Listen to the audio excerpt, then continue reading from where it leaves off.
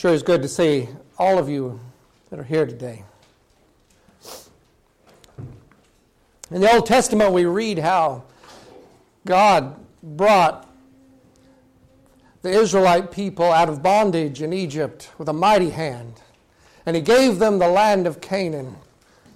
Because the Canaanite people were wicked, they were idolaters. And so God took their land away and was giving it to Israel. And we read how God fought for Israel. And when they went into a city in Canaan, they would just easily destroy that city because God was fighting for them. And one after one, a city fell. And in Numbers chapter 22, it says when Israel came to the plains of Moab in Canaan, God told him to stop and don't attack the Moabites. Don't harass them. Don't touch them. And if you eat any food from their land, you pay them for it. Now, was the Moabites the only righteous people in Canaan? Is that why God saved them? Well, no, the Moabites were just as wicked as all the other Canaanites. They were idolaters just like the rest. But they were descendants of a man named Moab. And Moab was the firstborn son of Lot. And Lot was a nephew of Abraham. God saved the Moabites for Abraham's sake because of His promise to Abraham.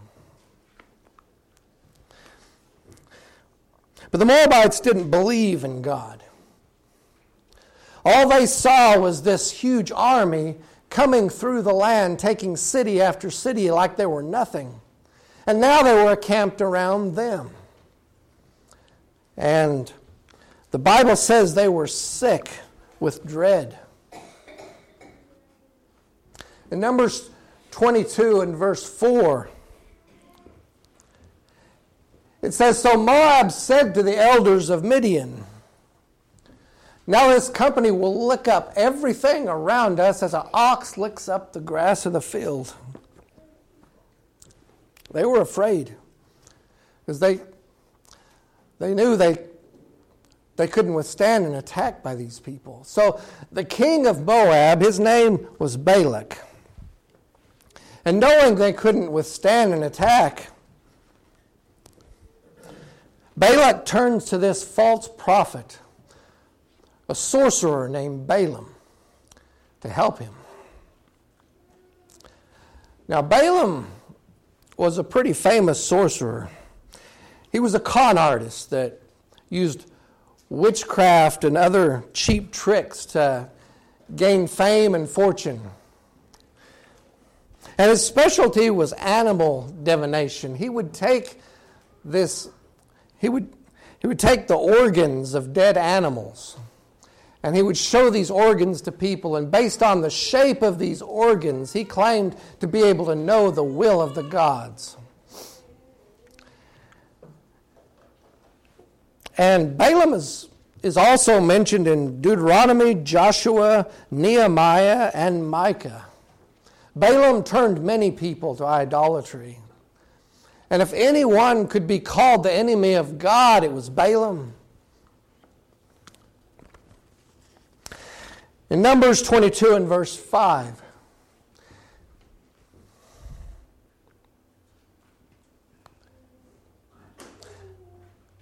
King Balak sends the elders. I was getting ahead of myself. King Balak decides to send elders to Balaam with money and an offer for a job.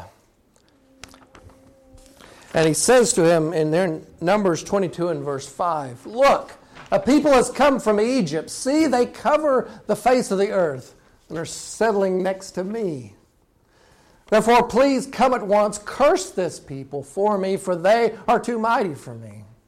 Perhaps I shall be able to defeat them and drive them out of the land. For I know that whom you bless is blessed, and whom you curse is cursed." This is what he said to Balaam in his message to him.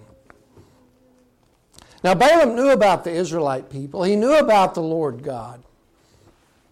And so he tells the men that they should stay the night, and perhaps maybe the Lord God will talk to me and tell me something. And so that night God actually talks to Balaam. And he asks them who these people are that are staying with him. And he says they're from Moab. And they came saying that the people have come from Egypt. They've covered the face of the earth. And they want me to go and curse them so that the king can overpower them and drive them out of the land. In Numbers 22 and verse 12, God replies and says to Balaam, "You shall not go with them. You shall not curse the people, for they are blessed." Now, Balaam is a false prophet, but he knows the real deal when he hears it. This is really God speaking to him. And so the next morning, he tells the people that are with him, in verse 13, "Go back to your land, for the Lord has refused to give me permission to go with you." Lord says, "I can't go with you." And Balaam, I think, is disappointed that he didn't able to make this large sum of money from this deal. So the messengers return to the king, and they tell him Balaam won't come. He won't come. And so the king sends princes, people of even higher rank, back to Balaam with an even greater reward. And they tell Balaam that the king says, "Don't let anything stop you from coming. That he will honor you greatly. And whatever you ask, the king will give it to you. Whatever it is. Now, just come. Come and curse these people." Now, Balaam wants this really bad. And he's torn. Because, on the one hand, the king is offering him anything he wants. But he heard the word of God. And he's afraid of God. And he's torn what to do. So he finally tells the people, "It doesn't matter how much gold you give me, I can't go against the Lord. I just can't. But if you'll spend the night, maybe the Lord will tell me something different." And so that night, the Lord talks to him again. And God came to Balaam at night and said to him, "If the men come and call you, rise and go with them. But only the word which I speak to you, that you shall do." So Balaam rose in the morning, saddled his donkey, and went with the princes of Moab. Now I get the feeling here that Balaam might have started packing before the Lord even stopped speaking, because he was wanting to go. And all he heard was, "Rise and go with him." And he set out to the king to curse the people and get his money. And we'll see this later in the story. But is that what God told him to do? Did God change his mind? What did God say? God said, "But only the word which I speak to you, that you shall do." See, God had a message for the Moabites. He had a message he wanted delivered to the Moabites, and he wanted them to hear so bad that he was willing to send someone like Balaam, a enemy of his, but someone they trusted, someone they might listen to. He was willing to send him for this message God wanted him to hear. He hadn't changed his mind like Balaam assumed. Have you ever told somebody something and they just heard what they wanted to hear? not what you said to them. Any of you all that have raised children probably are familiar with this. You know, one of the reasons I think there are a lot of different Christian denominations out there is because so many people read God's Word and they don't really hear what God's saying, but what they want it to say, you know? And we need to make sure we don't do that. When you read a verse in the Bible, make sure it's a good idea to make sure you go back and read what came before it and read what came after it and really try hard to understand what God is trying to tell you. And don't just read into it what you want it to say. That's important. And that's what got Balaam in trouble here. He just heard what he wanted to hear, and he perverted the Word of God. And he just heard what he wanted to say. But God knows the thoughts and the intents of our heart. And you can't fool God. And Balaam was about to learn this. So the next verse, in Numbers 22, in verse 22, then God's anger was aroused because he went. And the angel of the Lord took his stand in the way as an adversary against him. Balaam takes 2 servants, and he gets on his trusted donkey and heads toward the king's kingdom. And he's riding down the road, and the angel of the Lord appears in front of him on the road. But Balaam doesn't see the angel of the Lord, but his donkey does.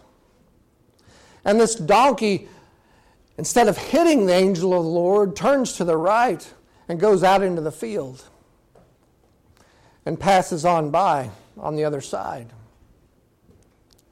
And Balaam begins to beat the donkey to get him back on the road. And then they go down the road a little bit ways further, and the angel of the Lord appears again, this time in a narrow place between these rock walls. And so the donkey sees the angel, Balaam still can't. And the donkey swerves over to the right to go around the angel of the Lord. And he rubs Balaam's foot against the side of the wall, smashing it. And Balaam starts beating the donkey. He beats him again. And finally, the angel of the Lord appears on the road a 3rd time. This time in this really narrow passage. And there was no way at all to get around. The donkey just couldn't go around. And so when the donkey approaches the angel of the Lord, she just laid down on the ground in front. And the angel of the Lord, it says, is standing there with a mighty sword in his hand. And when the donkey laid down, Balaam gets off, grabs his staff, and just starts beating this donkey.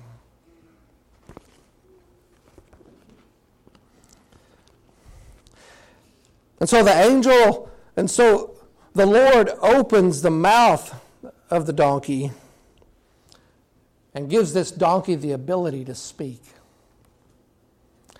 And she says, "What have I done to you that you struck me 3 times?" And Balaam's so angry, he just replies, "You've abused me. I wish I had a sword right now. I would kill you right now if I had a sword." The donkey replies, "In all the years that I've served you, have I ever done anything like this before?" Balaam said, "Well, no. No, you haven't." And it's at that moment that God opens Balaam's eyes. And he sees the angel of the Lord right in front of him with a sword. Balaam falls on his face in terror to the ground.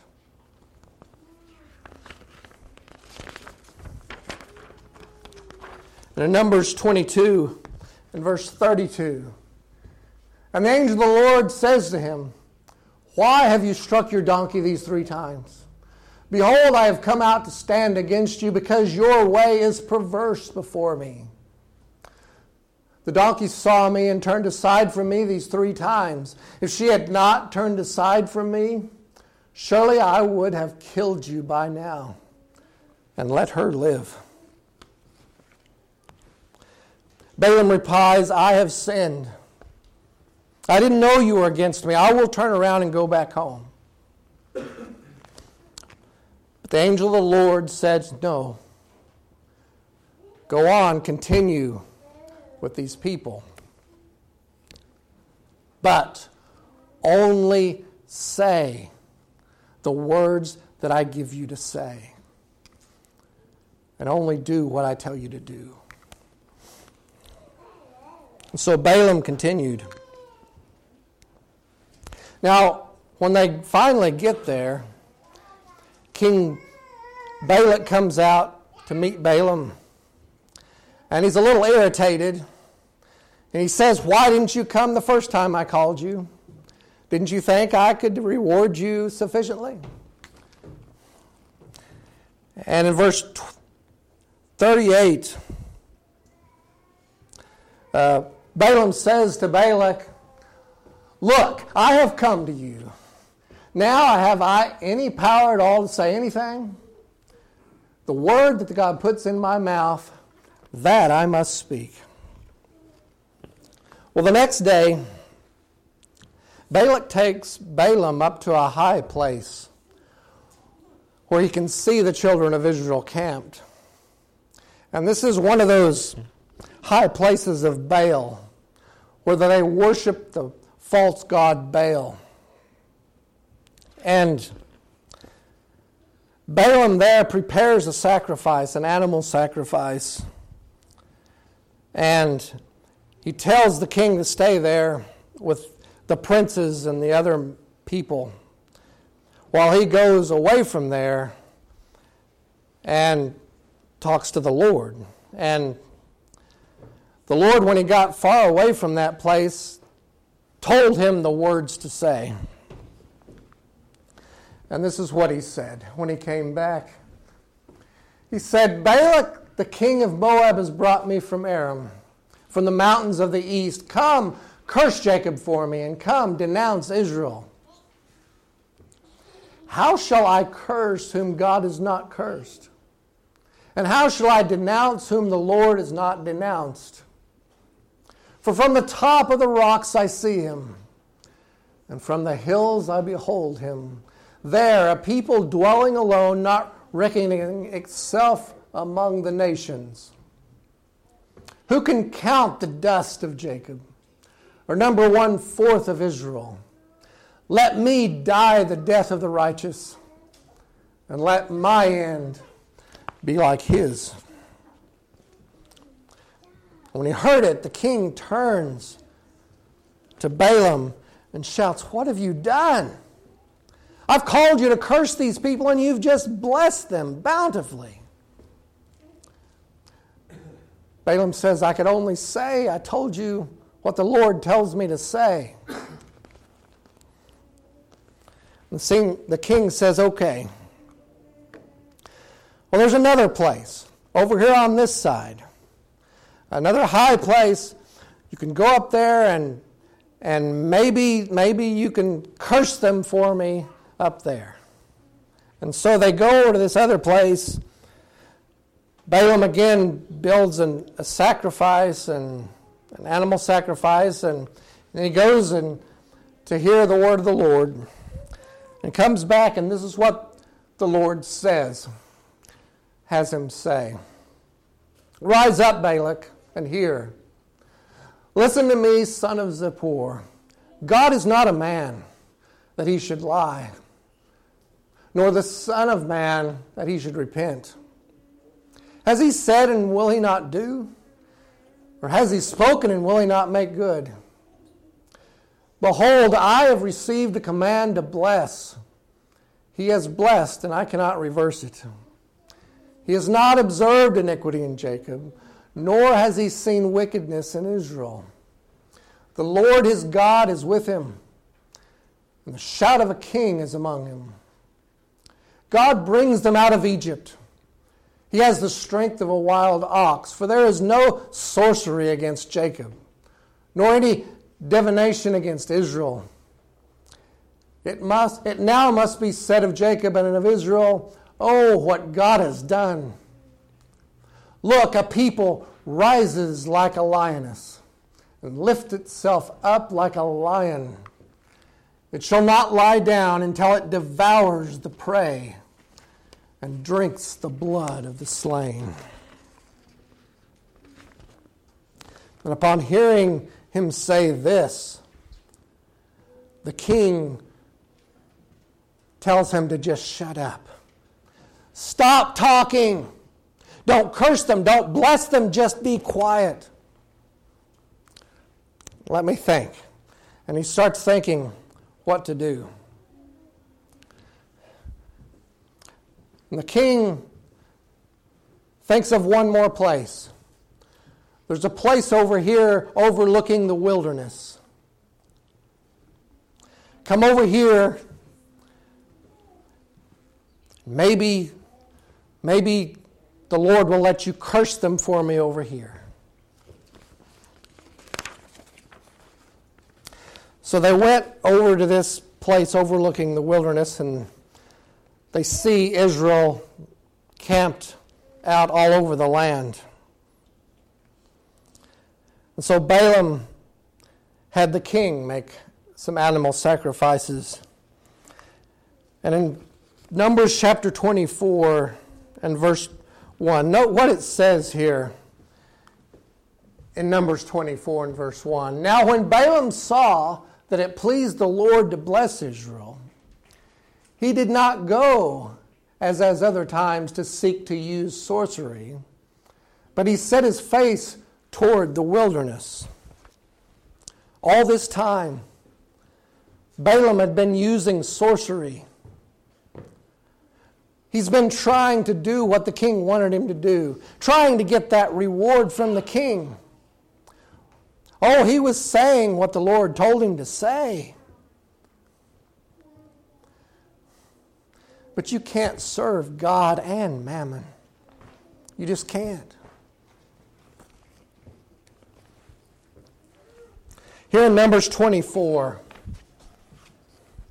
now Balaam finally gives up on his sorcery. And as he looks out and sees across the wilderness all the people of Israel camped,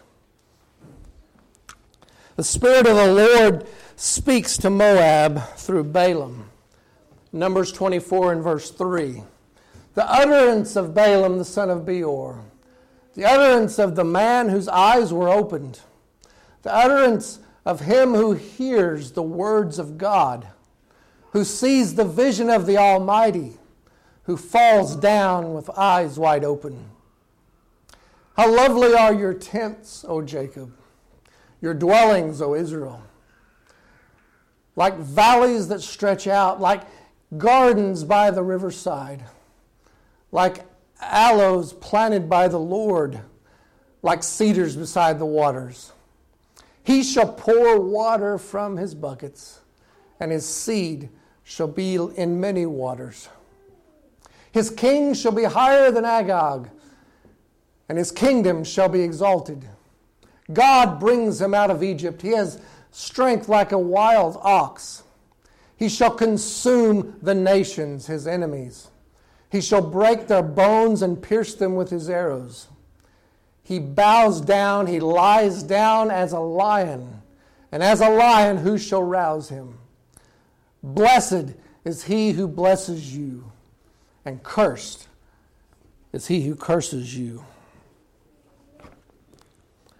And upon hearing this, the king turns to Balaam and says, "Get out.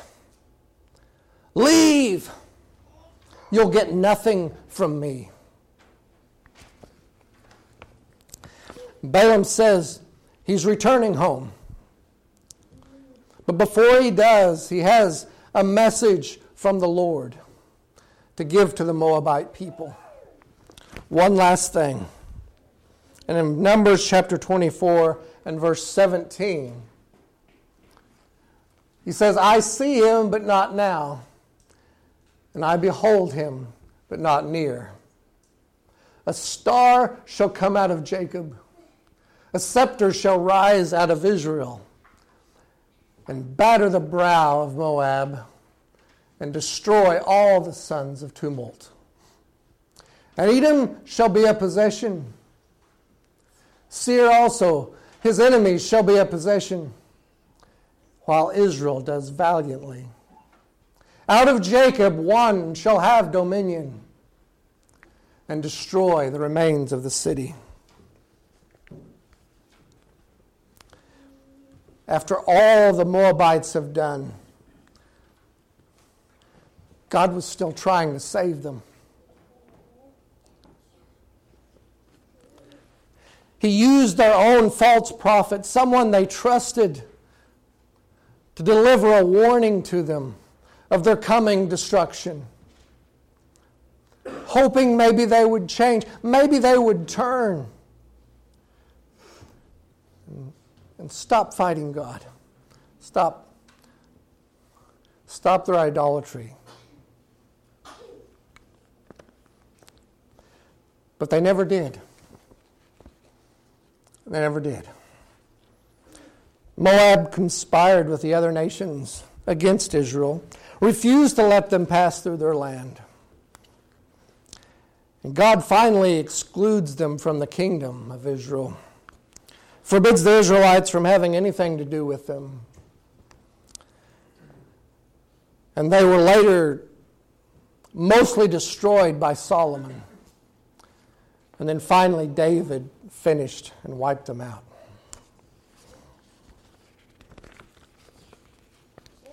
In the 1960s, archaeologists uncovered some tablets containing writings from Balaam, the sorcerer.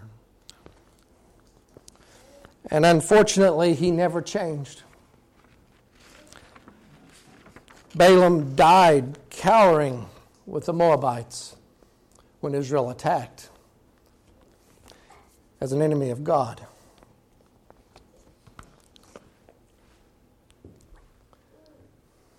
Brethren, I have been an enemy of God. I have fought against God. I have done things I knew God didn't want me to do. Again and again and again. It has never once turned out good for me. Not once. Only heartache, suffering, shame. And I don't want to fight God anymore.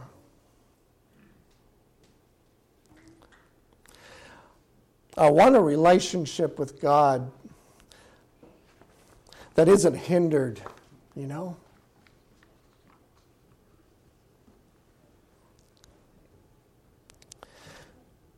And whoever's out there listening to this, if you've been fighting against God, if you've been doing things you know He doesn't want you to do, refusing to do what you know God wants you to do, please listen to this dumb donkey talking to you right now. And stop. Turn around. Change. Because what's up ahead is nothing good. Misery and sorrow.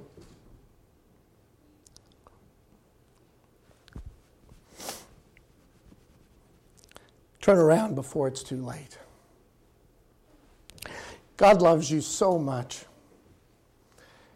He loves you.